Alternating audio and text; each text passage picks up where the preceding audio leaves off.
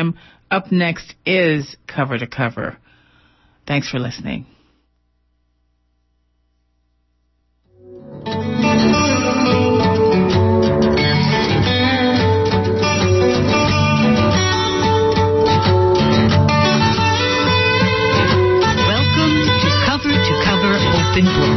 I'm your host-producer, Nina Serrano, with my Poet to Poet series. Today's guest is the Poet Laureate of San Francisco, Diane di Prima. She is the fourth poet. This program is pre-recorded. It was recorded in 2010. All time-sensitive remarks refer back to that time. Thanks. Devora Major and Jack Hirschman. The mayor of San Francisco announced her appointment last May. Allen Ginsberg said of Diane di Prima that Diane di Prima, revolutionary activist of the 1960s, beat literary renaissance, heroic in life and politics, a learned, humorous bohemian, classically educated, and 21st century radical. Her writing, informed by Buddhist equanimity, is exemplary in imagist, political, and mystical modes. A great woman poet in the second half of the American century, she broke the barriers of race-class identity, delivered a major body of verse, brilliant in its particular. End quote. Well, what Ginsberg didn't know is that she would be a major poetic player and activist in the early 21st century. She is the author of over 40 published books. It's a pleasure to have in the KPFA studios today, Diane di Prima. Welcome, Diane di Prima. Thank you very much, Nina.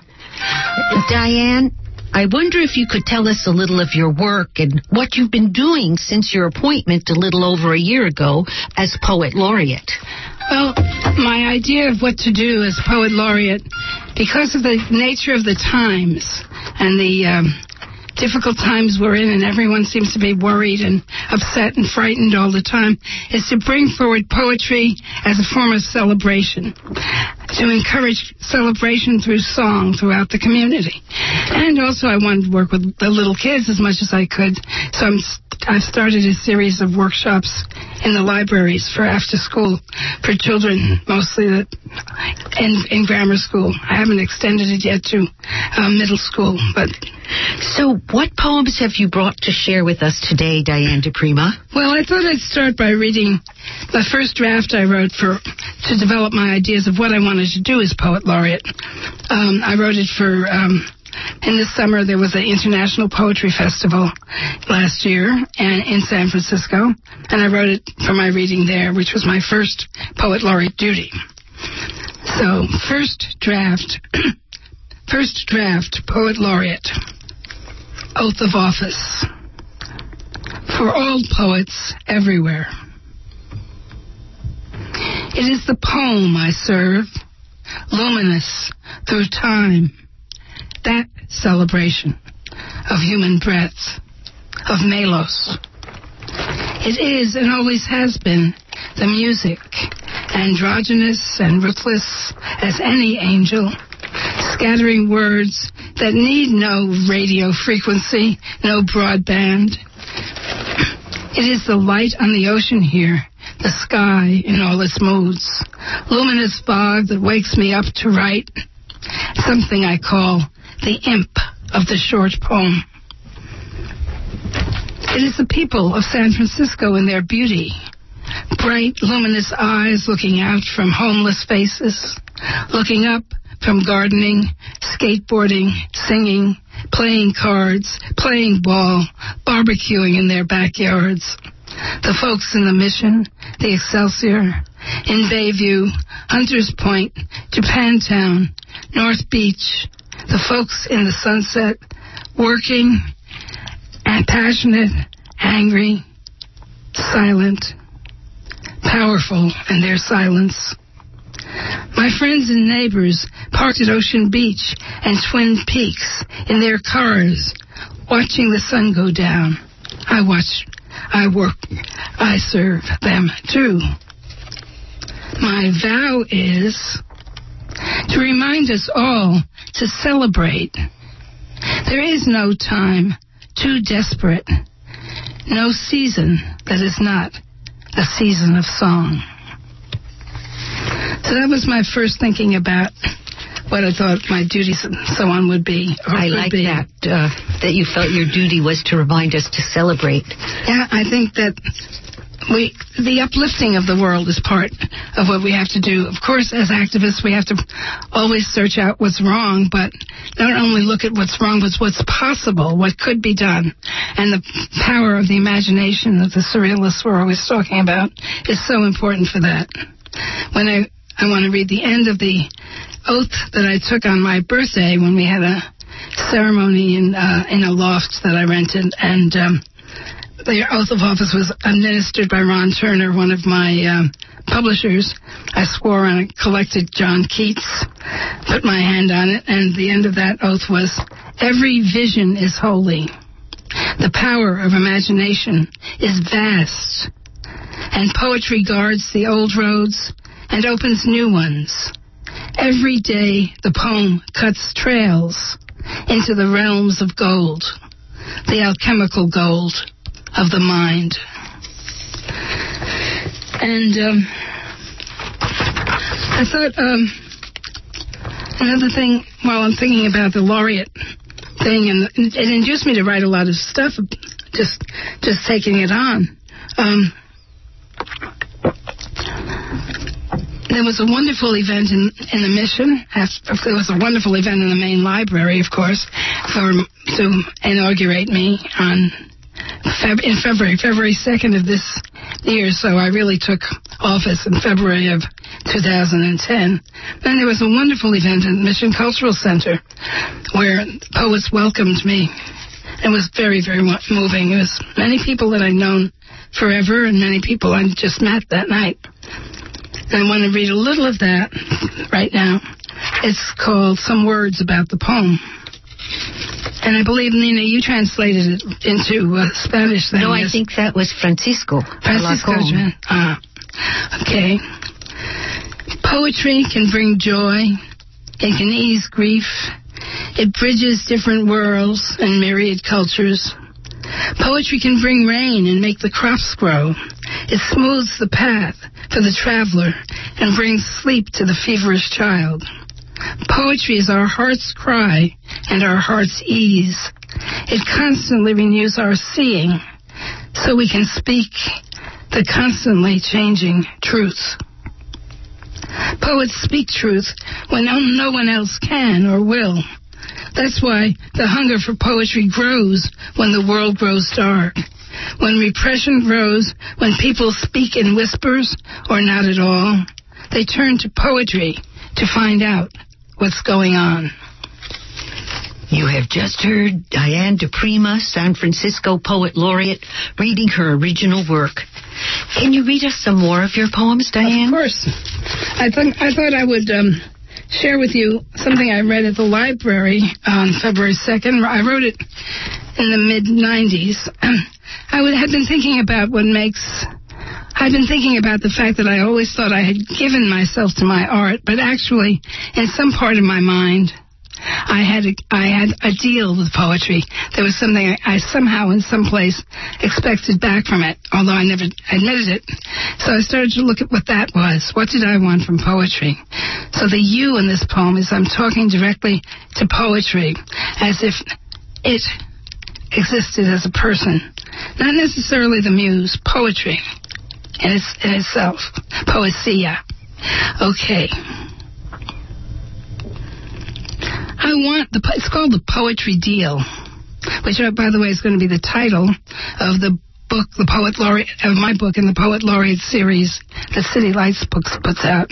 The Poetry Deal. I want to say that I don't want anything but the whisper of your scarf as you do the dance of the 7 veils, soft sound of your slippers on the carpet, and the raw, still bloody meat you toss my way that I chew on all night long. I want to say I don't want anything you don't already give me. Trips to other worlds, dimensions of light or sound, rides on the back of a leopard on those black rocks high over some sea or gorge. But it isn't true. I want all that. Sheet lightning of quasars that you dance between. Those colors, yes. But I want you as mother, sister. Stone walls of the cave I lie in trance for 7 days. The mist around my cabin that makes it invisible. I want the flair and counterpoint of words, and I want the nonverbal, what can never be spoken, as a foundation. I'd like my daily bread, however you arrange it, and I'd also like to be bread or sustenance for some others, even after I've left. A song they can walk a trail with. I don't think we've talked about money or success or fame, whatever that is, for a long time. I hoped you'd forget that part. Now I'll do as you say about all that, whatever seems most useful. I'd like to keep learning how to brew bitter herbs and how to make them translucent, edible, almost crystalline. What I offered you wasn't much. You can always wake me, like my closest friend or most loved lover. You can burn my favorite snapshot of myself.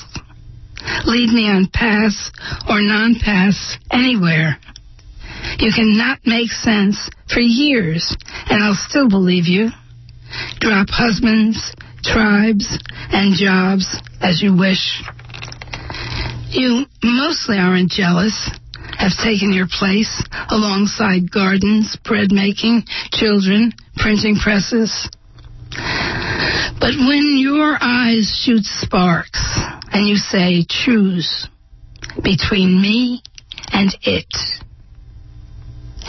has always gone. Except when it was my kids. I took that risk, and we worked it out somehow.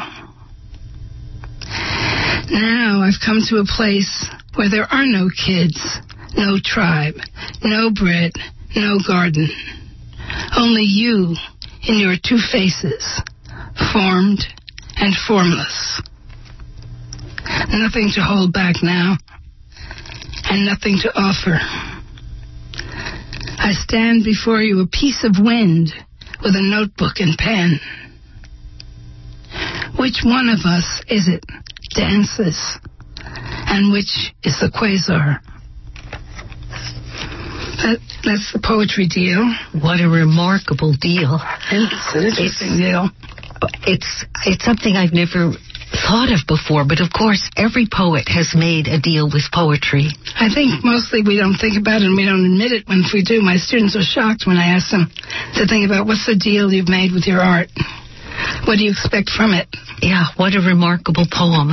And you probably could only have written it at this moment in your life also. I wrote it in 93, but yeah, late. It had to be late. Yeah. It is not a useful poem. No, I started writing, my first book came out in 58. I started writing seriously when I was 14, so in 1948, but dropped everything else for it by 53 when I dropped out of college, so... Yeah, it took 50 years to write that poem. So that was quite a deal you made with poetry. Yeah, 40 years. Yes. Please read us this poem. Okay, I thought, having established that business about being a poet laureate and also what my deal with it is, I thought maybe I'd share a little new work. And there's 2 ongoing series that I'm working all the time. That is to say, these poems never stop. One is the Revolutionary Letters, which... used to be that every time a new edition came out, all the new poems would be added from the last time. The first Revolutionary Letters were in 68, I think, 67. And they were written to be read off the back of a truck in Spanish Harlem and the Lower East Side and everywhere we could get to. We had a portable generator and amplifiers. So they were performance pieces. And this one I wrote, was it 2 weeks ago, that there was a benefit for Haiti. It started out to be for, and then it was for Haiti and Chile Chile, and then it was Haiti, Chile, and Tibet. And we could have added the Gulf by that time. So. Yeah, we had weeks of disaster after disaster. Yeah, I don't think it's going to stop. So I wrote this today that I had no idea that I wanted to write a new thing, but I finished my morning meditation with my partner. We both sit together in the morning and went to my room and said, I think I'll be writing a little while, and I shut the door. And 2.5 hours later, I merged with this and went to the computer and typed it up. And it was done by 1:30, so 10:30 to 1:30, and then read it that evening. Haiti, Chile, Tibet. Let's stop for a moment to remember what we are.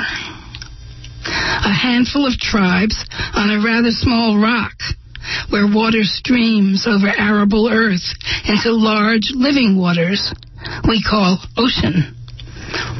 A rock that has clothed itself in an ocean of air, and we walk on that ocean floor and look out at a vast soup of consciousness we call empty space. And all is not well with our rock. It might even come apart. Could be it will soon be another asteroid belt or meteors, just a bunch of meteors. While our rock is shaking and water pours from the skies and the winds have turned demonic, could be it's time. Maybe it's really time to rewrite the social contract, or at least change the rules that apply to catastrophe. And that might soon be every day.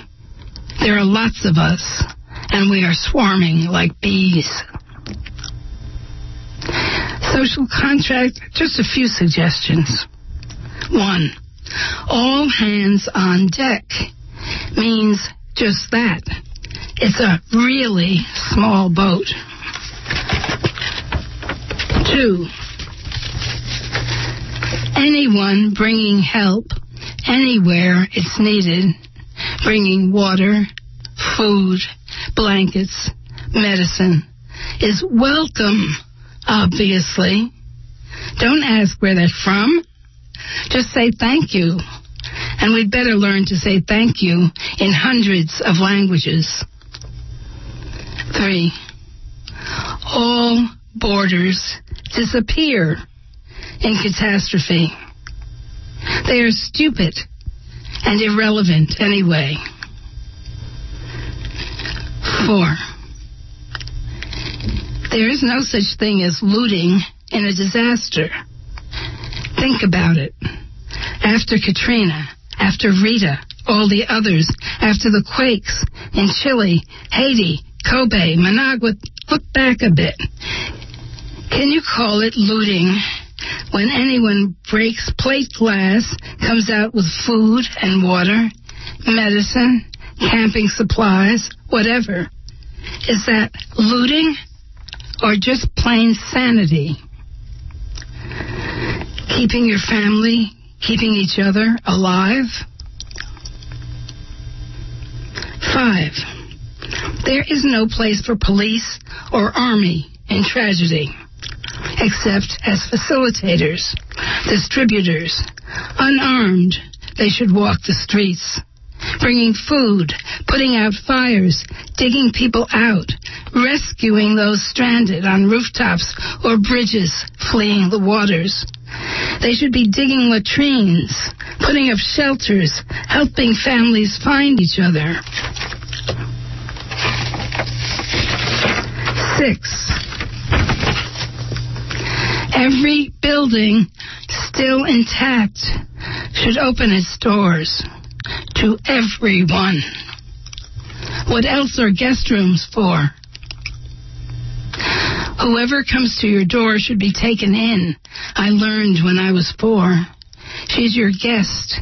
Should be given the best of what you've got, even if you thought she had been your enemy. Nothing special there. It's a universal law, and it's why we're still around at all as a species. Think about it. 7, Give up confusing your property with your life. Give up confusing your property with your life. This will save a lot of problems. Stuff comes and goes, and holding on is like holding back a river with your hands. 8. Stop asking what others believe or where they're from. Just look in their eyes and see we are the same. They are the same as your most beloved, be it your child, your lover, your pet. No child is hungry anywhere who is not your grandchild. How long will you let her wait? No child is orphaned who is not your son. And what will it take to make us remember our own? You just heard Diane DiPrima, San Francisco Poet Laureate, reading her original work here on KPFA. Thank you so much, Diane. You're very welcome. I enjoyed it very much. Well, we have time for a few more poems. Oh, good. Did you have some new work you wanted to share? Oh, yeah, sure. Of course. Of course. I have to tell you, Nina, that right now poems are happening faster than I can keep up with them. You write them by hand and then you have to make time to also get them up on the computer? Oh, yeah. I've written prose on the computer, but I can't, somehow it doesn't work for me. It comes from the heart to the shoulder, down the hand, into the ink.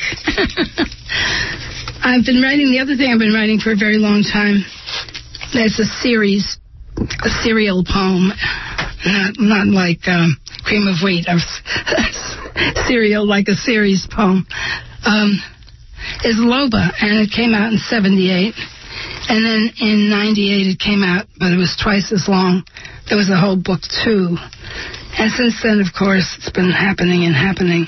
That's one of your most famous books at the poetry reading at the Mission Cultural Center in February.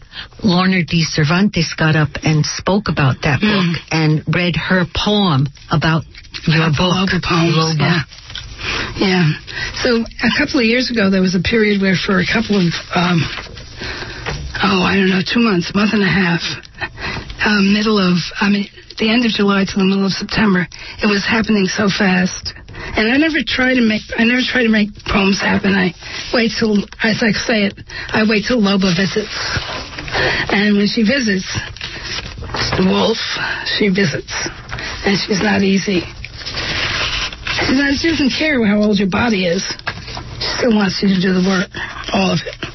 So this whole section that happened, some ways later, I'll talk about that at this time, but it happened, a whole chunk of it happened in 2 nights. One was on August 11th, one was August 26th. And I'll read a part of the long, early ones, and then I'd like to read a couple of short ones. But I won't read the whole one of these. This whole section is now being called Loba Desesperada, the Loba Desperate. And she's always been fierce and warrior, never desperate before. So that shocks me. Here, at the dead end of this final canyon, have we at last outwitted death? This black hole, no water, only sheer rock opening to a V of sky, where the sun will find us, strike and strike again, like a grim mother, Medea of the stars. Oh, mother, was it for this I flew headlong, lamp of Orion like a miner's cap at my brow, while I chipped and chipped at stone walls through the night? And that lost caravan of sleeping gypsies, my friends, turned to pointless dust, turned to so much sand. No harpist, just silence melting to song. No final flight to the edge of open space. Only this cul-de-sac, blacker than any night, blacker than jet or onyx, where emptiness of emptiness shows her teeth, And at last, we love her. And in this black rock canyon, lost water hole, we wait for the sun to suck the juice from us. Leave nails and hair, leave geometric bones on shivering ground. 2. Sifting darkness out of the night, like grains of black sand from a midnight storm. That frightens me to think that happened 2 weeks before Katrina. Just scares me when I think about it. Artists are antennae. We probably have time for a final poem. Okay, I'll read 2 very short ones from this same section. Cast at a late age from the realm of song, like a small fish stranded on the sand, while the sun drinks color from her scales. And the last one I'd like to end with a very short poem about Loba. It came shortly after this section. Don't look for her only out of the corner of your eye. Sometimes she comes straight on. Thank you, Diane DiPrima. You've just been listening to Poet Laureate Diane DiPrima, Poet Laureate of San Francisco, reading from her own work. Thank you so much, Diane, for taking time out of your busy schedule to share your wonderful poems with our KPFA audience, Poet Laureate of San Francisco. And can I say that if anyone wants to get in touch with me to be on a mailing list for events or workshops, they can email me at www.DiPrima. That's my first initial and my last name, DDIPRIMA, @earthlink.net. Thanks.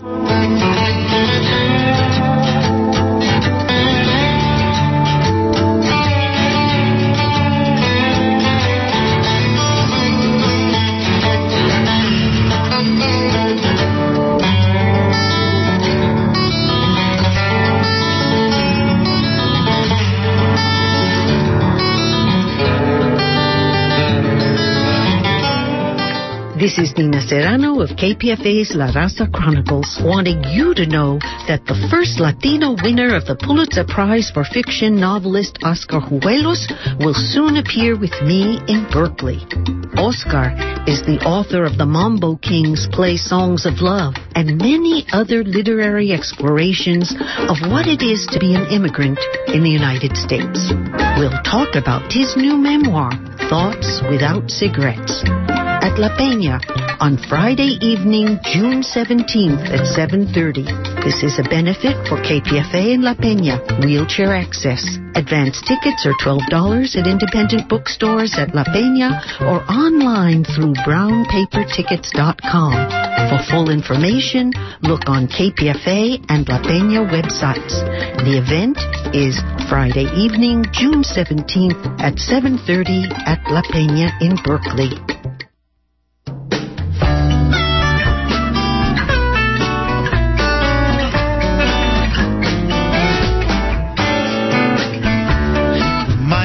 Make it to the top. Don't need the things that we ain't got.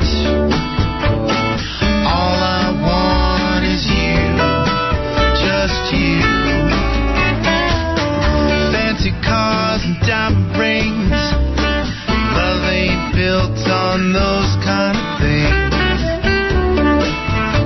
'Cause all I want is you, just you.